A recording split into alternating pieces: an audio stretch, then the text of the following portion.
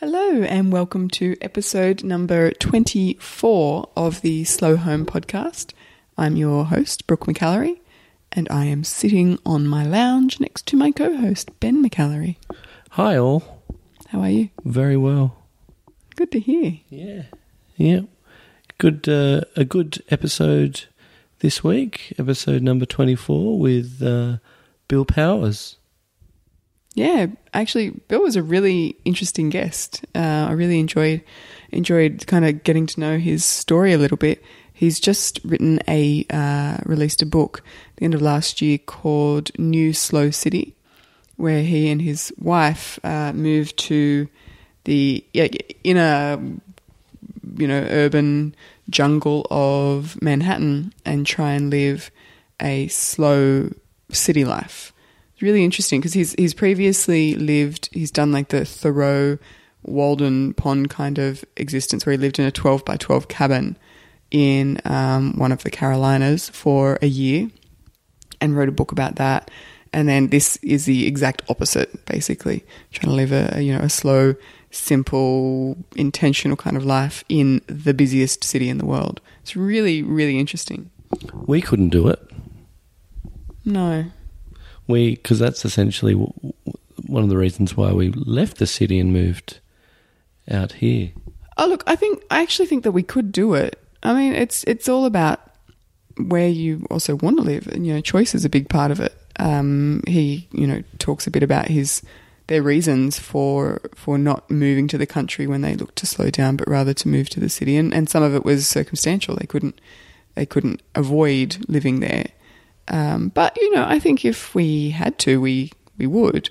And I think after talking to Bill as well, there's certainly things that we could do differently to how we did before, by kind of using what's available like in public property and facilities and that kind of stuff to expand your living space to include the entire city.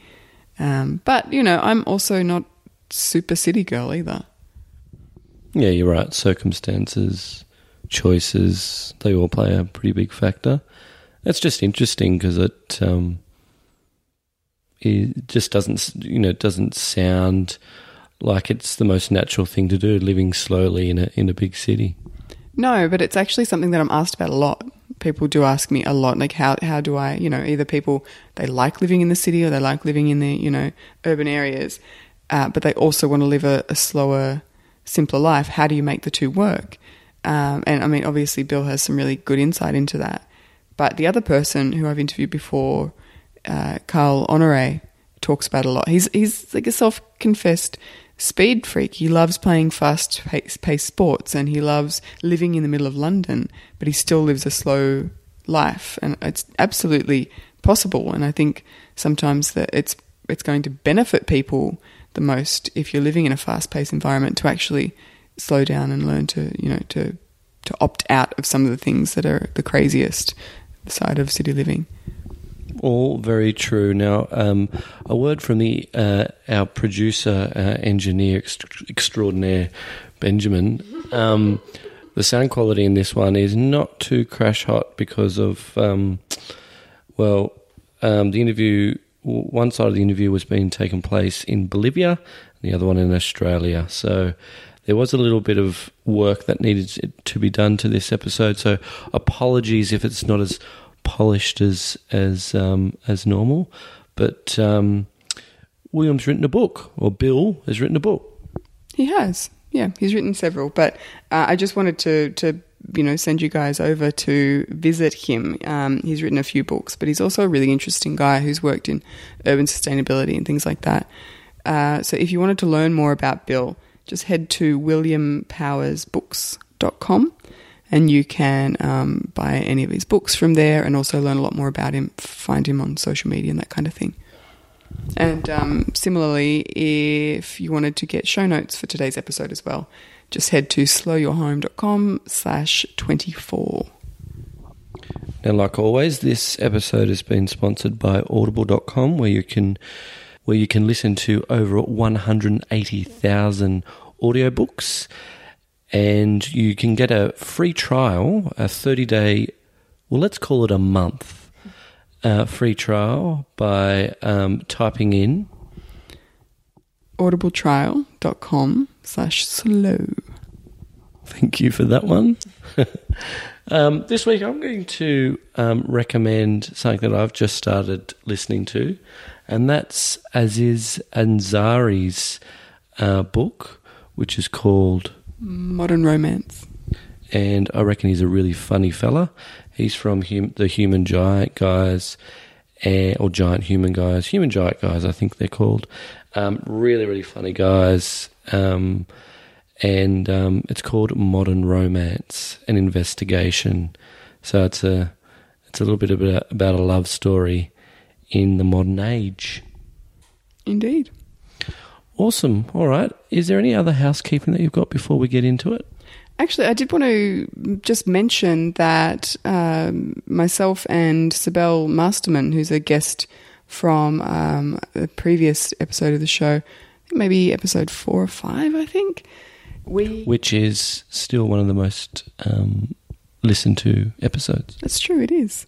We are putting on some in-person workshops, some slow living workshops around Australia in the next couple of months. So at the moment we're going to go with an event in Brisbane, one in Melbourne and one in Canberra before the end of the year.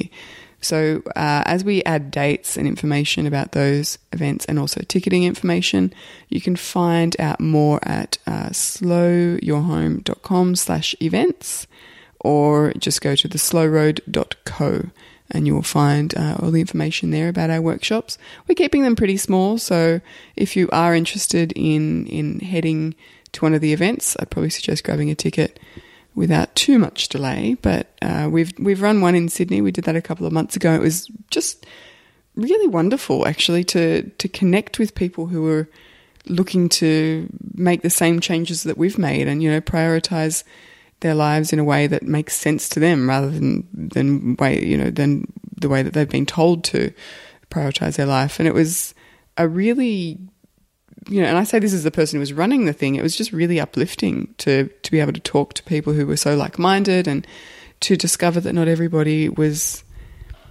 rushing to keep up with the Joneses and, nor do they want to. So it's really cool. So if you get an opportunity or if you would like to come and hang out with us for a day, we usually do tea and bickies and, so check out the events page. I think also it might be really worthwhile getting Sibel on the show again to talk about the feedback, because obviously there's a lot of stuff that comes out of those events and workshops. So that might be another episode for down the track. But without further ado, enjoy the show. Enjoy the show.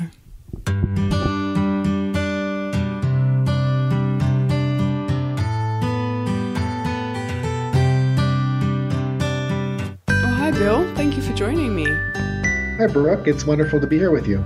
It's first time talking to a guest in Bolivia, so it's I can add that to the list of people that I'm talking to in other countries. Now, you've recently published a new book called New Slow City, which is all about trying to live a slow life in one of the fastest paced places on earth, New York. And I'm asked a lot about how we can introduce the idea of slow living to city life. And because I'm kind of living a suburban life, I'm in between city and country. And I know that listeners are going to want to hear all about your experiences and your advice.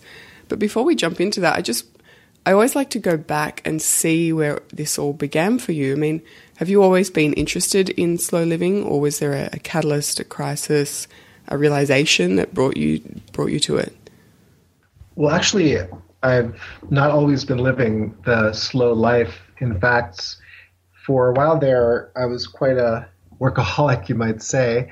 Living in New York City, of course, maybe one of the fastest cities on the planet.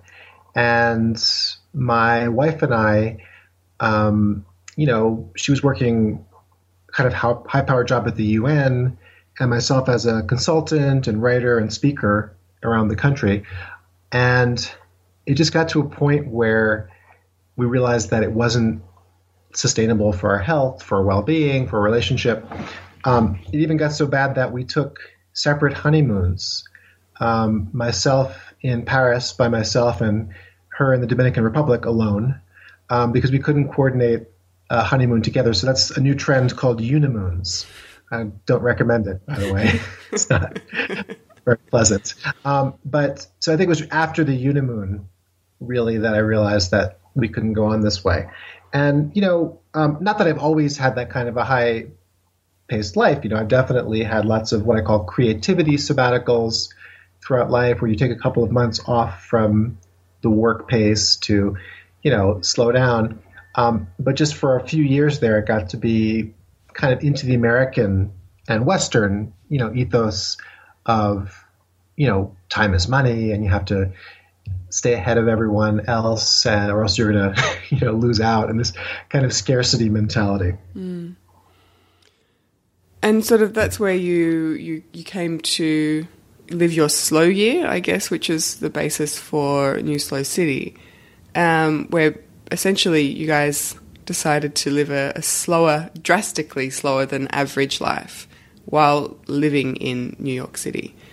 So what made you want to stay in the city and slow down rather than move out of the city and live a slower life in a slower paced place? Was it work pressures, like work commitments, or just the fact that you love city living? Well, we certainly do like city living, and there's a lot to like about New York. It's a beautiful city with two big rivers flowing through it. The ocean is right nearby, and just all of the cultural events and just the stimulus. But the main reason, was that she was offered a promotion at the UN to an even better job with the corner office and the whole thing.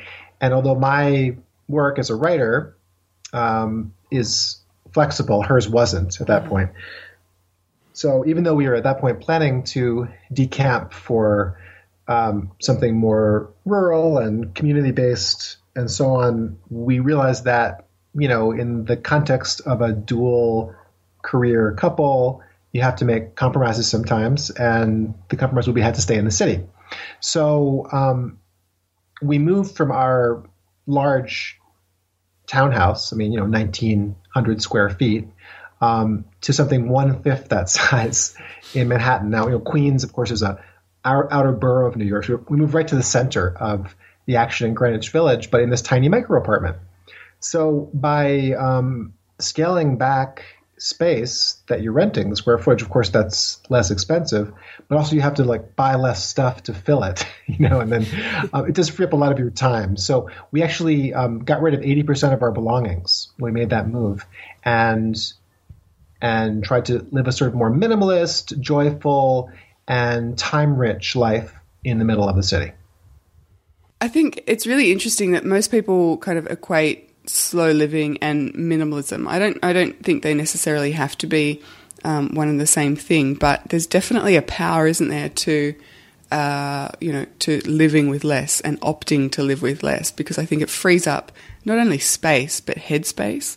I went through a similar kind of purge a few years ago where we got rid of more than 50% of our belongings, and you don't realize how heavy that stuff is until you don't have to carry it anymore. Did you find that there was a freedom in letting go of that 80% of your belongings? Absolutely. Just to have our apartments, this tiny apartment, which was, by the way, just two 12 by 12 cabins.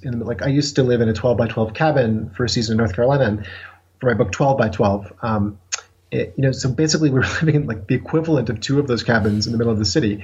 And so of course we had to organize it almost like you'd organize a ship, with everything in its place. So we figured out this perfect way of organizing things, and there's no more clutter, and there's also no more having to clean up, really, because it's such a small place that just goes in its spot. So it definitely was very freeing, and I found that it just gave us the chance in this urban context to really, have the city as our larger home and living room and, playground and so on, just getting out into Washington Square Park or to my favorite pier 56 on the Hudson River, Central Park's the Ramble. These are all what I call urban sanctuaries, which even in Sydney or Tokyo or whatever city you're in, you can find those sanctuaries. It can be, just a church that you go into that's a quiet space.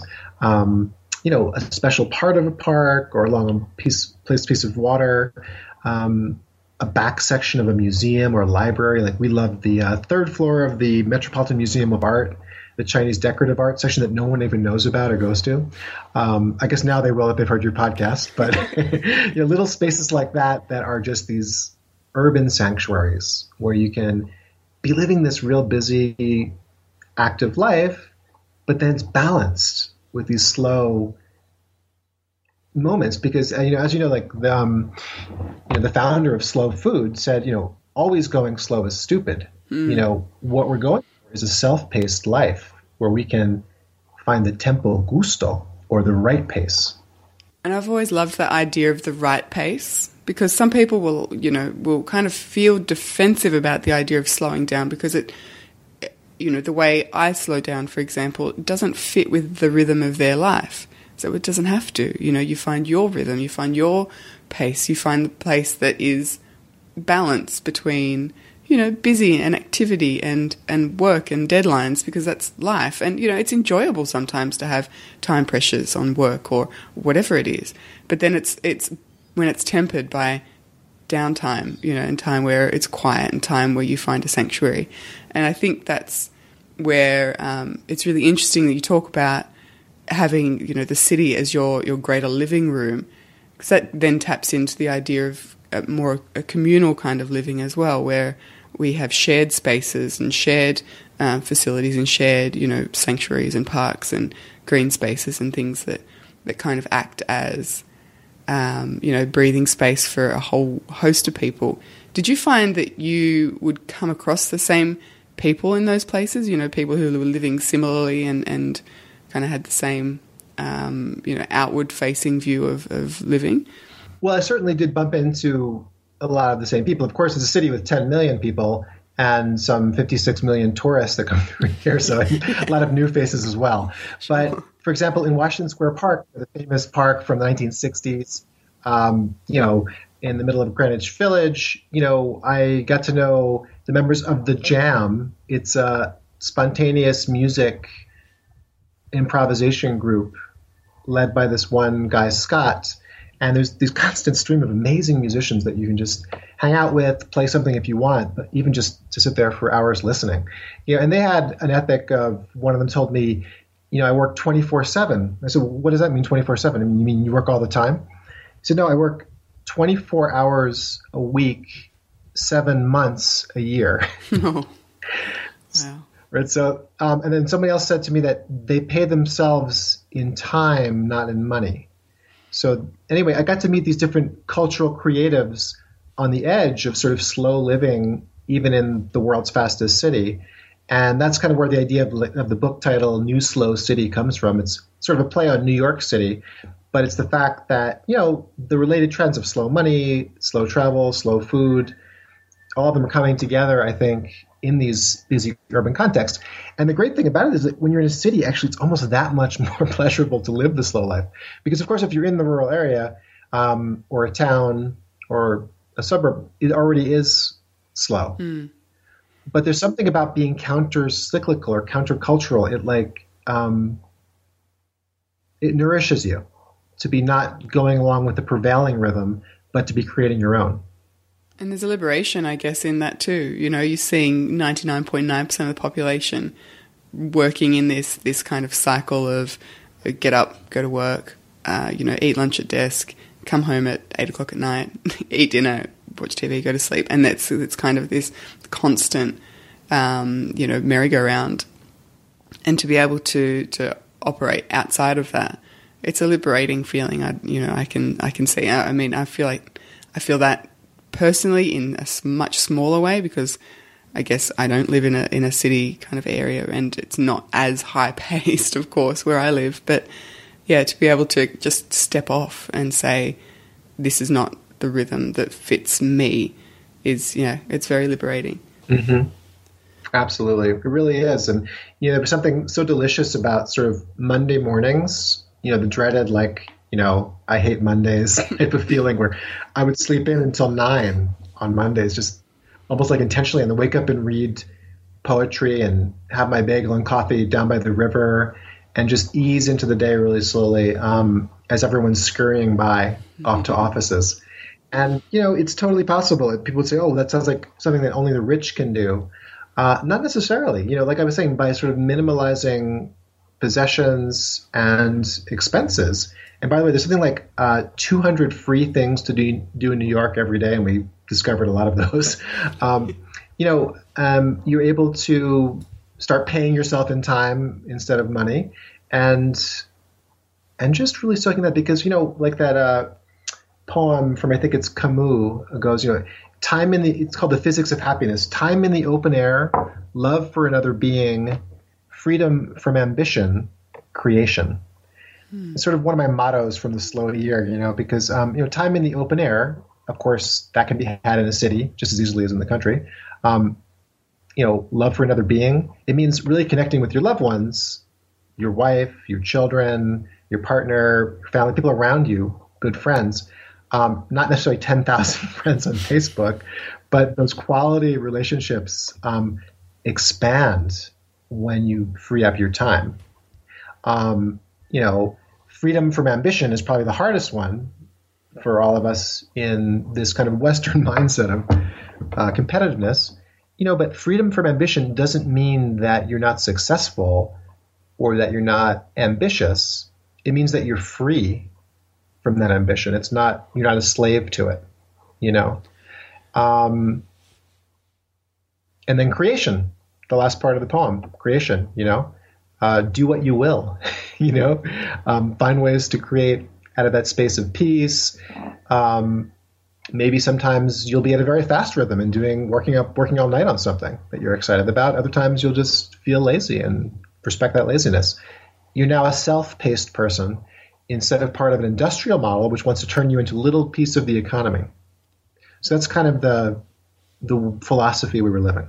I personally love it. I think it's interesting you talk about freedom from ambition, because I think that's something that people look at and they think that sounds really nice, but it's a matter of taking ego out of it, I think, to a certain extent too, particularly in kind of our, like the Western world. It's, if you're not competing, if you're not striving, then you're not trying hard enough, or you don't deserve success. And I think I think that, first of all, that's not the case at all. But it's really interesting to see people grapple with that idea of, well, if I'm not working for more, then what am I working for? Mm-hmm. Right, but the other part of it is that your productivity peaks at a certain point. It's something like 37 hours a week of working, which is basically what I started out working a 2-day work week at the beginning of having 5-day weekends, which was wonderful, But at a certain point, I realized that wasn't really sustainable either, because I did have more work, interesting work, things like coming into my life. So I sort of ended up as a 4-day work week, 32 hours a week, and then 3 days off as the sweet spot. And I felt very productive in that time. And I think that a lot of people who are very ambitious can realize, actually I can be more productive. Studies show it, using things like the 80-20 principle, which I talk about in the book, which is that we achieve 80% of our results using 20% of the activities. So 20% of what we're doing creates 80% of the results. And conversely, we kind of squander 80% of our time just achieving 20%. Mm. So if you kind of 80-20 your work life, especially if you're a consultant and you're freelance and so on, then you have much more control. But even if you are working in a job, you can still do this and then have more time off. You figure out, okay, what are the activities I'm doing that are leveraging the most activity, and just do those. And then sort of like fire the clients who are in that other, 80% that are wasting your time, or eliminate those activities. Again, it's a kind of a minimalism or kind of a purging of your calendar. That's really powerful.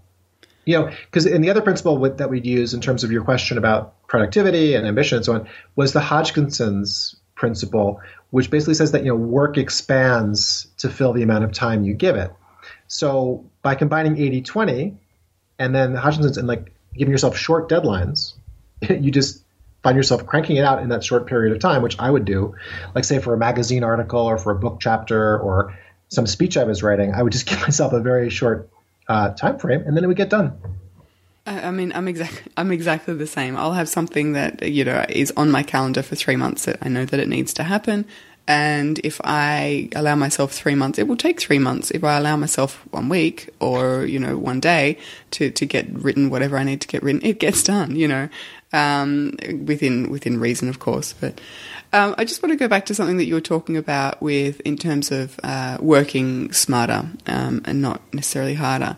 And I think there's a lot of wisdom in that. What about people who are working in organisations that are not in the slightest bit receptive? If they need to be a person who's in the office at 8 and leaves at 6, and there's no kind of give or take there.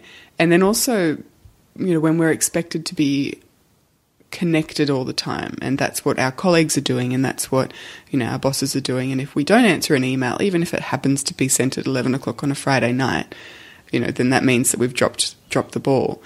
How can people affect these kind of changes personally when the organization they work for or the work culture that they're in doesn't support it? Okay, well, there's two things that I would say to that. First of all, it's, just to take a step back from that for a second and look at what that is.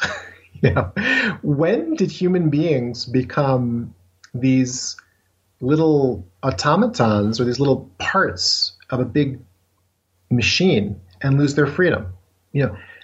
Just to take a look at that. So you're going to go through your short, 60, 70 years of life in that model of putting yourself into that little square peg where you're working 50 weeks a year and from 8 to 6 every day. I mean, is that really what you want to do? But then, all right, to go more specifically into it, if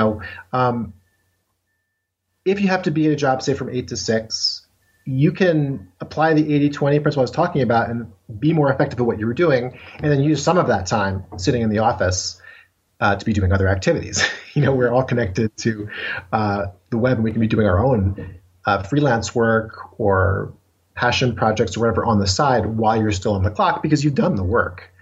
In the cases where that's not possible, you can have a longer-term plan about how to extract yourself from the work and spend treadmill, from this model of humans as parts of this industrial machine, by reskilling, working on other skills, trying to create income streams out of your passions in small ways that will eventually flourish down the road.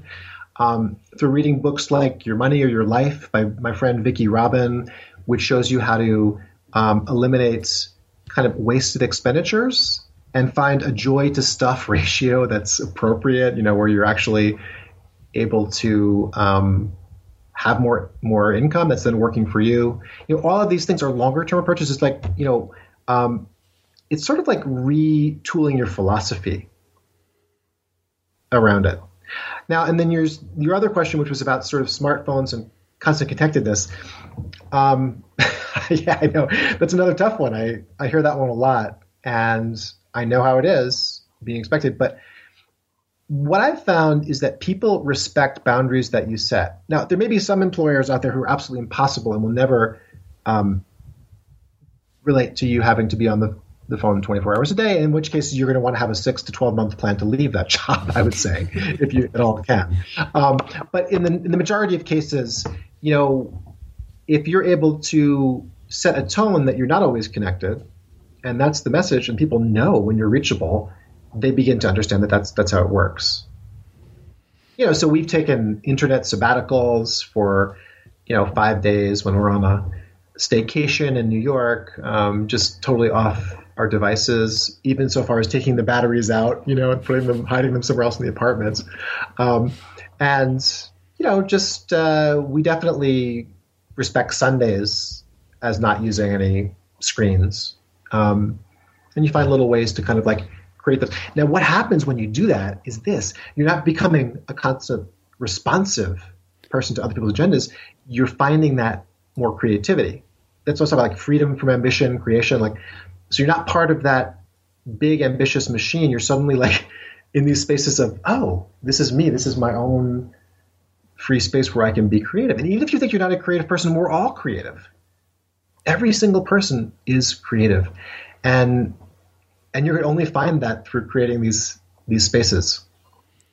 Yeah, unplugging is just vastly underrated, but so completely necessary, I think, to that inner peace. I mean, recently my family and I took a holiday and I was offline for 2 weeks, completely for 10 days, but I did check my email on the 10th day. Great. But beyond that, I was offline, all social media, everything for 2 weeks. And it was just the most phenomenally life-altering thing. And it's something that I had done before, but it just was an amazing reminder of how much headspace is taken up by this, how much time is taken up by, the constant flicking between screens and, this busy work of checking our email inbox and, feeling that kind of rush of some kind of chemical. There's a new notification, and you just don't realize how central that has become to, our day-to-day lives until you stop.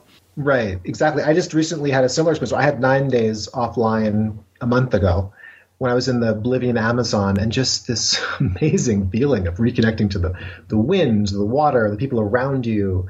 I wrote a lot, feeling a lot of creative energies. It was my own voice coming in. All of these things are just super, super effective. And then when I went back online, I also felt good in a way. Like it was just, okay, now I'm back. So again, it's like creating that balance is so effective. It really is. And I think that's a key thing. You disconnect and you stop that constant input of, some of it's important, but a lot of it isn't. And suddenly your creative voice and your creative kind of mind can reawaken in a way that it can't when there's constant input. And I was similar. I wrote a lot, and it's amazing to see how your brain kind of rejigs itself in such a short period of time to start thinking creatively again. And it's definitely something that I'm going to be doing a lot more of. It was interesting to hear you talk about.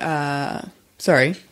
I was just going to say, like, for the skeptics out there who are thinking, oh, yeah, that's great for writers and it's great for, if you want to be more meditative. But, I'm a busy person. I have a family, and I have a family too. I've got 2 children. But you can still,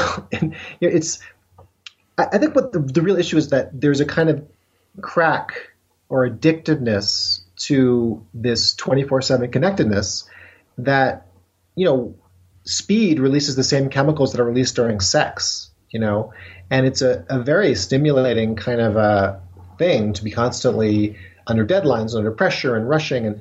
And so I think part of the reason why like a lot of people are not receptive to this message, if they're not already convinced and they've not already tasted it, is because they are feeling some pretty interesting and strong feelings through the interconnectedness, and the constant. But I guess I would just encourage those folks, if they're listening, if they're still listening to this this far into the interview, which they probably may not be, but for those that are, give it a try. Do some small things. Like if you read my book, for example, just take some of the ideas of urban sanctuaries, or looking up into the sky sometimes, or technology fasts, or whatever, slow, silent meals, whatever would appeal to you. Just try it. To try a couple of things and allow some of that spaciousness to come into your life, and just see if it opens up something new for you. I think the idea of experimenting is really, powerful as well. You can just try things.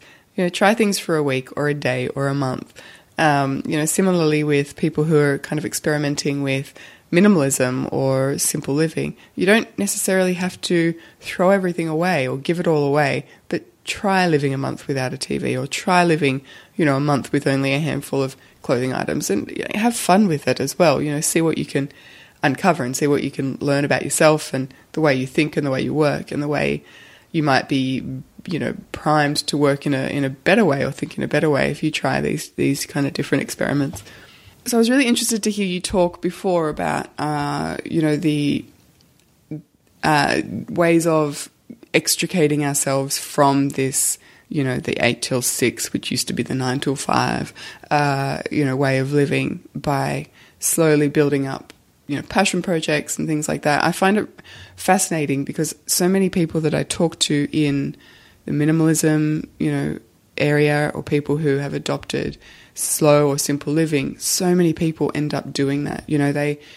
They remove a lot of the clutter, mental and physical, from their life, and that allows space for other things to blossom. It might be a business idea or a hobby, which becomes something that they, build upon. But it's really interesting to see that not only is that, a byproduct of living a simpler, slower life, but it's also a way out of the kind of life that people might feel trapped in. Is that something that you see a lot of, people who are transitioning out of the hectic kind of busy life into maybe a life of self-employment or working in a different field that allows them the flexibility of shorter hours or different kind of working environment? Absolutely. I think almost the vast majority of people who are living into this new slow way of looking at the world through all the related movements realize, as Krishnamurti put it, that it's almost insane to think about working in a regular job. Now, that sounds very radical to say it, but I think what he was saying was that, once you develop this deeper consciousness of the preciousness of life and the moments, you no longer are willing to trade yourself into the marketplace in that way for others' agenda. I mean, the famous naturalist Henry David Thoreau in Walden writes, that he would never work a job using his mental abilities for money, because that's his sacred space. His thinking, and his creativity and so on is not for sale at any price. So he'll do manual labor work with his hands, but then he'll sit on the stoop of his tiny house for hours and hours and reflect and contemplate and so on. So, and that sort of relates to this, what is this bigger movement that I'm talking about? I mean, it's not just slow food and slow money. It's what I call the irresistible revolution. It's because once you start to enter into this other way of living, which includes embracing time richness, it includes the sensual part of existence and rediscovering your body and your senses that, like Dave Abram talks about in Spell of the Sensuous, or Charles Eisenstein in his book, The More Beautiful World Our Hearts Know Is Possible, his new book, which I love. Allowing community to form, not in the way that we think community is. And everyone says, I want more community in my life. But community it comes out of mutual necessity. And I think the transition town movements, which we're a part of, which is in 1,600 streets, transition streets in towns around the world in 40 countries, is another way of rediscovering that visceral interconnection through economy, through culture, through, shared gardens, work parties, and so on. All of this comes together. And the reason why it's irresistible is because once you start to put the pieces together in the kind of spiritual, quote unquote, spiritual parts of this new thinking, the more environmental and ecological parts, the more, time richness and take back your time parts of it, and the more creative, cultural creative side of it, put those all together, and it just adds up to something that is so much more attractive than the status quo kind of business unusual work and spend treadmill. But it takes a big jump to get to that point, because it takes sort of opening up to these new ideas, reading these things, watching the kind of films that nourish it, joining transition town movements or simplicity circles or other ways that you're finding community around it, finding this kind of new tribe. But then once you're into it, it's almost impossible to think about going back into the traditional model. So I think we live such separate lives, in Western culture. We kind of stay inside our four walls, and where there's a definite element of fear in terms of, engaging with people in our wider community. I mean, community is something that people, they know they want, but they don't necessarily know how to kind of open up to embrace it. And I think what you're talking about is a community of necessity and a community of shared needs and shared facilities and things like that. Can you talk to me a bit about the transition towns idea? Right. So part of my family's path has been, after living in New York City for many years, and that's where I'm from, we decided once we finished our slow year to, experiment by revillaging. We live in a village in Bolivia, this town I mentioned, Samaipata, where the Andes meets the Amazon. It's 4,000 people, and it's a transition town, which basically means that we're one of these 1,600 communities that's growing every day that are looking at sourcing all of our own energy. We're producing all organic food on a household level and exchanging, but also working towards getting our municipality 100% organic. There's childcare cooperatives, there's mingas, which are like group work parties. We planted our fruit orchard all through a minga, and so on. So, we're very involved politically in the local economy, as all the transition towns are.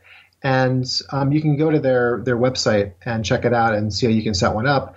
In cities, in New York, there's a lot of transition streets, which is the same thing, but forming much more community and political empowerment around streets or parts of neighborhoods. That just sounds like absolute paradise to me. Well, I mean, yeah, it is. It kind of, in some ways, is, because what I've started to realize, and I'm writing about this a lot now, and is just that in a world of homogenization, right? A MIC world, a one world uniplanet, whatever you want to call it, this kind of globalization model where everything's the same or going towards uniformity. There's such power in texture or hybrid cultures. Like, for example, this transition town, Samaipata, is a mix. I mean, there's people from all over Bolivia here. Like, it's mixed, like Inca descendants, the Quechuas, Aymaras, Bayunos from this area, Chane. And then there's people from about 30 countries here, too, in this small town. So it's like together we're revillaging as the trend goes towards urbanization, right? Emptying out the villages to the big cities, going in the opposite direction in a way, like sort of empowers the local economy and suddenly energizes it. And with internet and so on, all of us here, like there's a lot of educated people here from different European countries, from Australia. Like just today I had lunch with some Australian friends at our house here. We're all sort of, in a way, creating a new world through the beauty of the small, because it's revolutionary territory in a world of bigness and scale to find, the still, the small, the peaceful, and feeling that true community.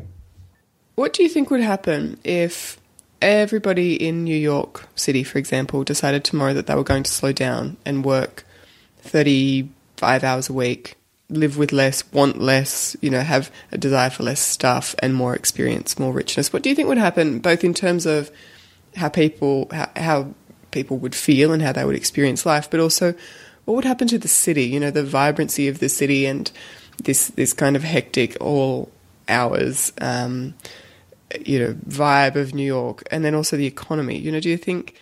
Yeah, obviously it's not going to happen, but I'd be fascinated to know what you think. Yeah, I mean, even in Silicon Valley, the big talk now is about and there's policies forming around this, sort of like a guaranteed minimum payment each month to every citizen of the U.S. Why? Because as technology increases, I mean, the idea was always time-saving devices, right? We've always heard that. Mm-hmm. But the devices have never saved us time. Well, guess what? Now they are. I mean, I think that really we're getting into a world where if you look at like almost every factory in the U.S., it's almost 100% automated now. And increasingly, even simpler jobs are being able to be done by machines or by programs. So what that does is if we capture that benefit, so it's going to create unemployment, of course, over time, but it's the same amount of productivity or more. So by having this sort of guaranteed payment each month, it just allows people to pursue their creative ideas, if they're a piano player or if they love to garden or whatever, a lot more, and they still have the income. But But see, that takes an entirely new way of looking at the world, because most people wouldn't even want to do that. We're so addicted to the work itself that even if you gave you the money, would you slow down? So I guess that's a roundabout way of saying that this new economy we're getting into, we have the opportunity to really finally reap the results of this time-saving technology. And if we can only change our philosophy and realize that life is about, leisure. It is, and it's a fascinating question to think what we would do if we were given that, that on a platter, because I do think some people, or many people, most people, they don't know any other way. So it would be amazing to kind of ask the question, if you could, what would you do? If you could do anything, what would you do with your time? And I think a lot of people would be afraid of boredom, I guess, which is, again, an opportunity to unlock the creative brain, or the things that people are passionate about and they never had a chance to explore. It would just be fascinating to see if, you kind of gave somebody a month and put them in this situation where they didn't have to need to worry about their essentials. They were covered for food, they were covered for, accommodation, but what would you do? It's, it would be really interesting. That's a great question. It's a great question for anyone to think about. What would you do if you could do whatever your heart desired? Yeah. And I think that would be a process of really, it would be a 6 month, a year, 2 year process of sort of coming back into your true self as a free creature, because in a way we're animals like any other animal. Look out the window of a city, you see these other animals out there. They're not organized into these highly structured societies where they're, all these rules and regulations and expectations. They kind of are natural creatures, and that's what we are at heart. And it's in some ways capturing a little more of that spirit, and freeing yourself from wage slavery, either through these new policies that are going to come about that'll just send you a check in the mail, or even before that happens, just right now, you can start to plant those seeds for other types of income streams, minimizing expenses and maximizing investments, freeing yourself from it. It's those slow steps that'll wake you up to your true self, because a lot of the mental illness issues and health issues and stress being the number one problem is tied to this. It's we love it. We love all of this speed and just constant diversion. I mean, you can constantly be stimulated by the influx of new YouTube videos and cool films and just amazing things to do all the time. But and all work projects and oh wow, I can get this promotion. But when you step out of that, there's this whole other world that's, to me, just so much more nourishing. I think it's easy in today's everything on tap kind of culture to not have to think those thoughts and not have to ask ourselves the questions that may not necessarily give us answers that we're comfortable with. And I think, we keep cramming stuff in on top of other things to not have to deal with the fact that we are stressed out of our brains, or we are, running our health into the ground.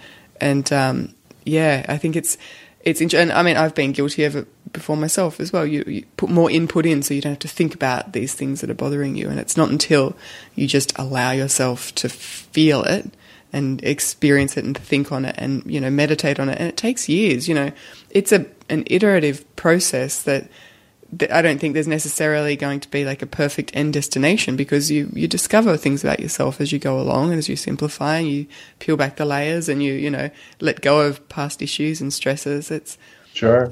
Right. Yeah. It's the spiritual teacher Gurdjieff said, we need many alarm clocks, because we habituate to a certain alarm clock and we just sleep through it. So we have to always have new alarm clocks and more of them. So maybe this conversation even today, Brooke, is one of those alarm clocks, and maybe there'll be many others that a person takes. But it's that iterative process, as you say, of just continuing to wake yourself up. Yes, exactly. This has been a fabulous conversation. Thank you so much. Now, people, you've written a few books, but your most recent one is New Slow City, and then the previous one before that was 12 by 12. Is that right? That's right. Okay, and people can find them on Amazon and online. I know you've got a website that I'll point everybody to in the show notes as well. But do you do social media or anything like that? Yes, I'm not a big social media person, like just posting everything, but I do have a Facebook page, William Powers Books, and a website with some videos on some of this stuff, including a little trailer about the book. That's williampowersbooks.com. And yeah, I'm happy always to interact with people by email or Facebook. Fabulous. Well, thank you again for chatting with me. It's been a really great conversation.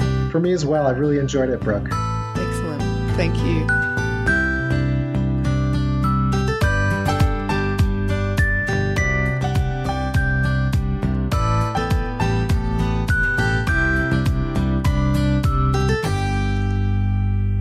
This has been another episode of the Slow Home Podcast.